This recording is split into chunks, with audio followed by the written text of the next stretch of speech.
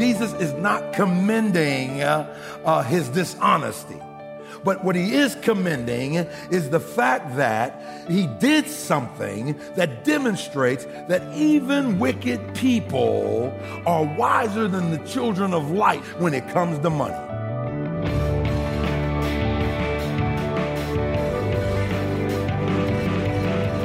You're listening to Treasured Truth with pastor and author James Ford Jr., senior pastor of the Christ Bible Church in Chicago. I'm Steve Hiller. Glad you're with us today as we continue a message called Money Never Sleeps. And Pastor, I want to back up and kind of unpack and give a little context to what we just heard.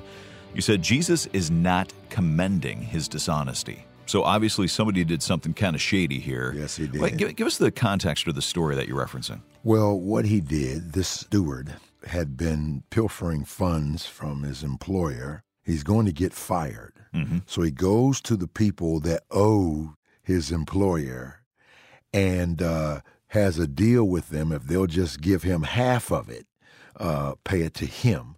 And so, you know, he does this dickering and this... all the negotiating. Negotiating. Yeah. And actually is able to accumulate a bunch of funds. Mm-hmm. And Jesus commended him on the fact that he knew that money never sleeps. He knew that money can make money. And that's what he did. And that's what Jesus commended, not his dishonesty. And then he says it. He says, you know, that the children of darkness are sometimes wiser than the children of light. Yeah. You know, listen, we need to send our money ahead. So you can't take it with you, but you can send it ahead. Every time we invest in the kingdom, we send it ahead. Every time we invest in ministry, we send it ahead. In our local assembly, in other parachurch ministries, we send it ahead. We need to demonstrate that we are wise. And so, I mean, if you have a vehicle that's in good shape and all of that, why, when we get raises, do we go out and buy bigger flat screen or concave TVs, bigger houses? Why don't we ask, God, why did you give me this money? What do you want me to do with this money? Yeah. That's all. Ask the question. Give God an opportunity to tell you why he gave you the money. You may be surprised what he wants you to do with it. Yeah. And as we begin to ask that question and begin to cultivate the habit and the pattern of doing some of that, it actually gets easier to begin to loosen the purse strings and to give and to support, really kind of creating a culture and a heart attitude of stewarding. Yeah. That's right. Well, we're going to look at this today from Luke 16. Grab a Bible, join us there as we continue Money Never Sleeps. Here's Pastor Ford. Now, I've owned a whole lot of hoopties in my day. I already told you how you know if you own a hoopty. And one of the hoopties I had, I bought it, and it had an alarm to it. Matter of fact, it was held together by Bondo. And so this used to be the parking lot. And I was coming out of my office when the women were being let out of their Saturday women's meeting. And when I came out, this used to be my little carport, open air carport, and I'd park my car in and go in the door somewhere right along here. And so I come out and I hit the alarm on my car, boop, boop, and the women start cracking up. And I said, what's so funny? They said, you have an alarm on that car?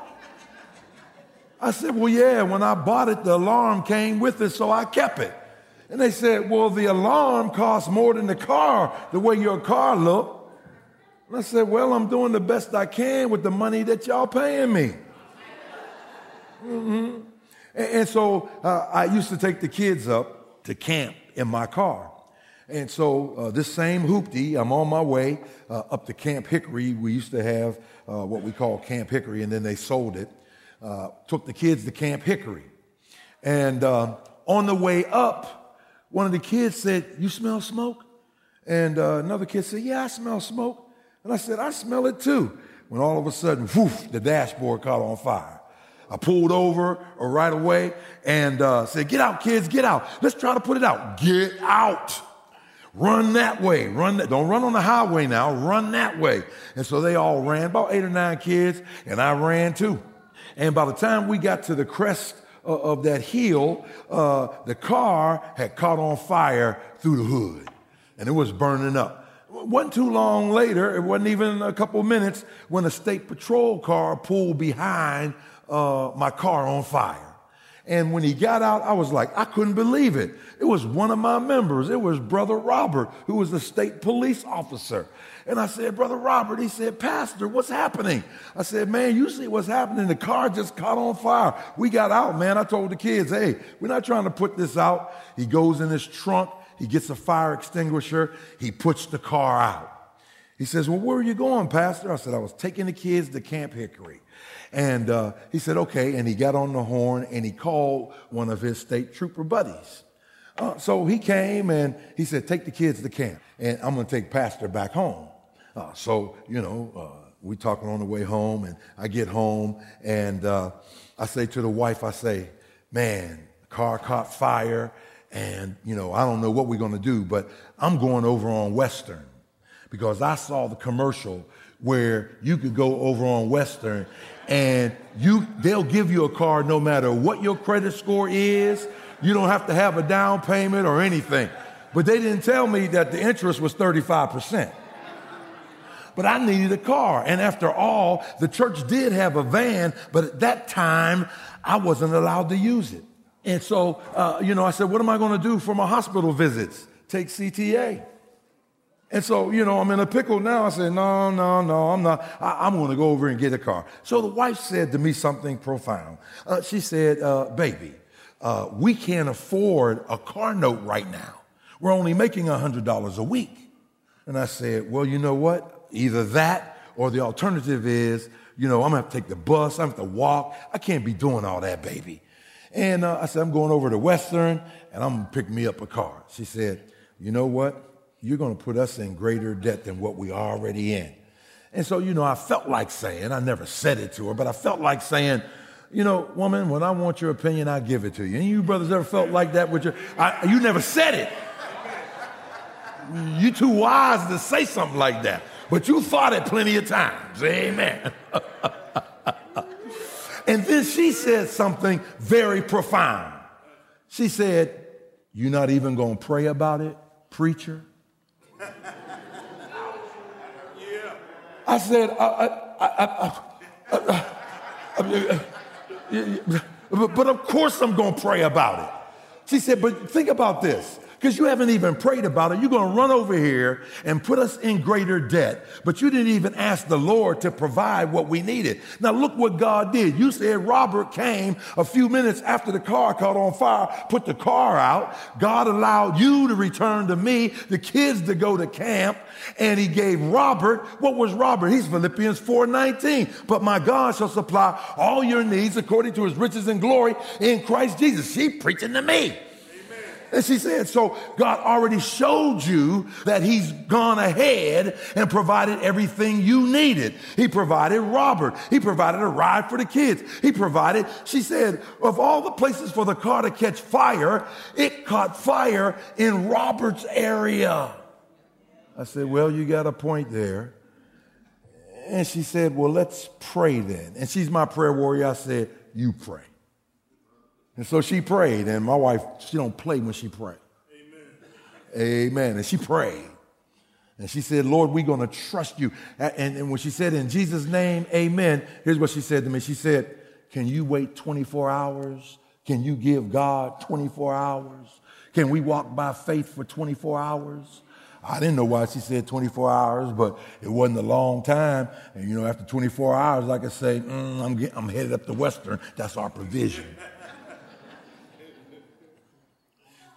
The next day, one of the members here, he's with the Lord now, his name is Ed Casper. He called me. He didn't know the car caught fire. That information hadn't gotten around yet. He said, Pastor, my dad died last week. Yes, I do know. And he left me his estate. I said, yeah. He said, and he left me 2 brand new cars. And so Katie and I were talking, and I was saying, we're getting 2 brand new cars. What are we going to do with this one? It's paid for, but it's only 2 years old. And so Katie said, why don't we see if Pastor can use it? Because he drives that, what's he called it? It's a raggedy car, whatever he calls it. And so we're calling to see if you could use a new vehicle. Yes, Lord. Now, my wife, who never tells me I told you so, just looked. I told you so. And it set the stage for me that God used her to help set the stage for my beginning to trust God and going to prayer first about things and waiting to see what God's going to do before I make a hasty decision to do what I want to do. Because after all, it was an emergency. Come on, preach, man. And so what happens? I mean, I thank God for my sugar babe and the wisdom that he's given to her that helped us get out of debt. Amen. I mean, we were already robbing Peter to pay Paul. We were already doing that. As a matter of fact, we had robbed Peter to pay Paul so much that Peter just stopped asking us anything and started paying Paul directly. Yeah, money talks. I can't deny. I heard it say, bye-bye. Yeah, my ends, they don't meet. They don't even touch. They just wave. Yeah, and so here's what my wife knew. Thank God for, does anybody have a wife with some godly wisdom? Yes. You ought to give her a kiss if she's here right now. You ought to just say, sugar, I appreciate you and your godly wisdom. Well, one brother got one. I saw you, bro. Amen. The rest of them say, we in church. We ain't kissing right now. Well, we're going to go back to this message, Money Never Sleeps, in just one moment. If you are wanting to know more about Pastor Ford, his teaching, and the things that he's passionate about, including money and marriage and things like that, come to our website and look for the Stay Connected bar on our homepage. You'll find links there to our Facebook page, our Twitter feed, a link that will allow you to download the Moody Radio app and more. Just come to treasuretruthradio.org and look for Stay Connected. Back to the message. Here is Pastor Ford. And so what happens? She knew something. Ask me what she knew. She knew that money is tainted. Taint yours, taint mine. Yeah, she understood Haggai chapter 2, verse 8, where God said, the silver is mine and the gold is mine, saith the Lord of hosts, God Almighty. In other words, Israel was getting ready to build a new sanctuary, and they were saying, we don't have the money. And God said, wait a minute. You're looking at your pocket. You're looking at your checkbook. You're looking at your wallet. You're looking at your paycheck. When you get ready to do something for me, that's the wrong place to look. The silver is mine. The gold is mine. And so what you need to do is look to me because I'm the one who provides all your needs according to my riches and glory in Christ Jesus. Psalm 24:1. I hear my preach coming on. The earth is the Lord's and the fullness thereof, the world and they that dwell therein. Psalm 50 verses 9 through 12. It says, I will take no bullock out of thy house, nor he-goats out of thy folds. For every beast of the forest is mine, and the cattle on 1,000 hills. I know all the fowls of the mountains, and the wild beasts of the field are mine. If I was hungry, I would not tell you, for the world is mine and the fullness thereof. I love cowboys. You already know that. And when I saw that, the first time I saw that, I shouted, because when I watch cowboy pictures, those people who own that cattle, they count their cattle by the head. I have 50 head. I got 100 head. I got 1,000 head. I got 5,000 head. But God counts his cattle by heels and not by the head. He said, I got cattle on he has an abundance. There is no lack in heaven. Amen. The food pantry in heaven is always full. And so everything is God's by ownership. It's only ours by stewardship. Take this church. Take this church, Christ Bible Church. It's Jesus by ownership. It's mine by stewardship. What do you mean by that? That according to 1 Peter chapter 5, verses 1 through 4, there's coming a time when at the judgment seat of Christ, I will stand before him to give an account for what I did as an under shepherd for the great shepherd, as an under shepherd for the chief shepherd, as an under shepherd for the good shepherd. He's going to hold me accountable for everyone that he's ever brought this way to be shepherded by this under shepherd. And he's going to evaluate me. He's going to say, you're the under shepherd, I'm the chief shepherd. Did they know that? Did they know that? Did you submit to my authority and instruction about Christ Bible Church? Did you remind them that you're just the best man and that I'm the groom? And that all you're doing is just in preparation for the final consummation of our marriage is just under shepherding until I come to get my bride? Did you tell them that it was me, Jesus, who died for them and not you? Yeah. Did you feed the flock or did you fleece the flock? Remember, I held you accountable. Why? Because I assigned you to shepherd the sheep, not to sleep with them. I can't get no prayer up in here. And so Matthew 25 and this text teaches us that one day we'll be held accountable. Psalm 127 verse 3, it says, children are a heritage of the Lord and the fruit of the womb is his reward. So that when God gave you your children, he said, I'm loaning you these kids. They're my gift to you. And so I want you to train them for me and pass them on. And when you stand before me, I'm going to hold you accountable for what you did with those children. Yeah, let me just say it. I know I'm not talking about it, but I'm going to say it. Man, you helped make the child. You were man enough to help make the child, but you're not man enough to help raise the child? Yeah, you weren't even responsible enough to make your child support payments. And the tragedy is 66% of our children are growing up without a father. And so you have no time for the child, but you on PlayStation 4 hour after hour after hour after hour after hour. Go ahead, preach, help me preach it. Say, dead monkey on the line. Tell your neighbor, dead monkey on the line.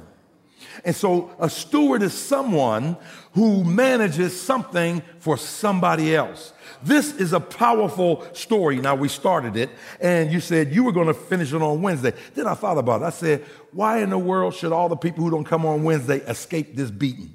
Come on. Yeah, we got to deal with it, so they might as well hear the rest of the story too. Yeah, and so let me remind you that Jesus is not commending his dishonesty. But what he is commending is the fact that this steward understood something about money. That he did something that demonstrates that even wicked people are wiser than the children of light, verse 8b, when it comes to money. In other words, he knew that money never sleeps. So here's what I'm teaching you, a good lesson from a bad example. I gave you the outline. I told you in verses 1 and 2, you have the problem. In verse 3, you have the pondering. In verses 4 through 6, you have the plan. And in verse 8, you have the purpose. So let me read verse 8 again. He says in verse 8, and the Lord commended the unjust steward because he had done wisely, for the children of this world are in their generation wiser than the children of light. And so our last time together, we said, what do they do that demonstrates they're wiser than most of us as believers? That unsaved folk are wiser when it comes to money than most of us. We said, number one, they maximize their money.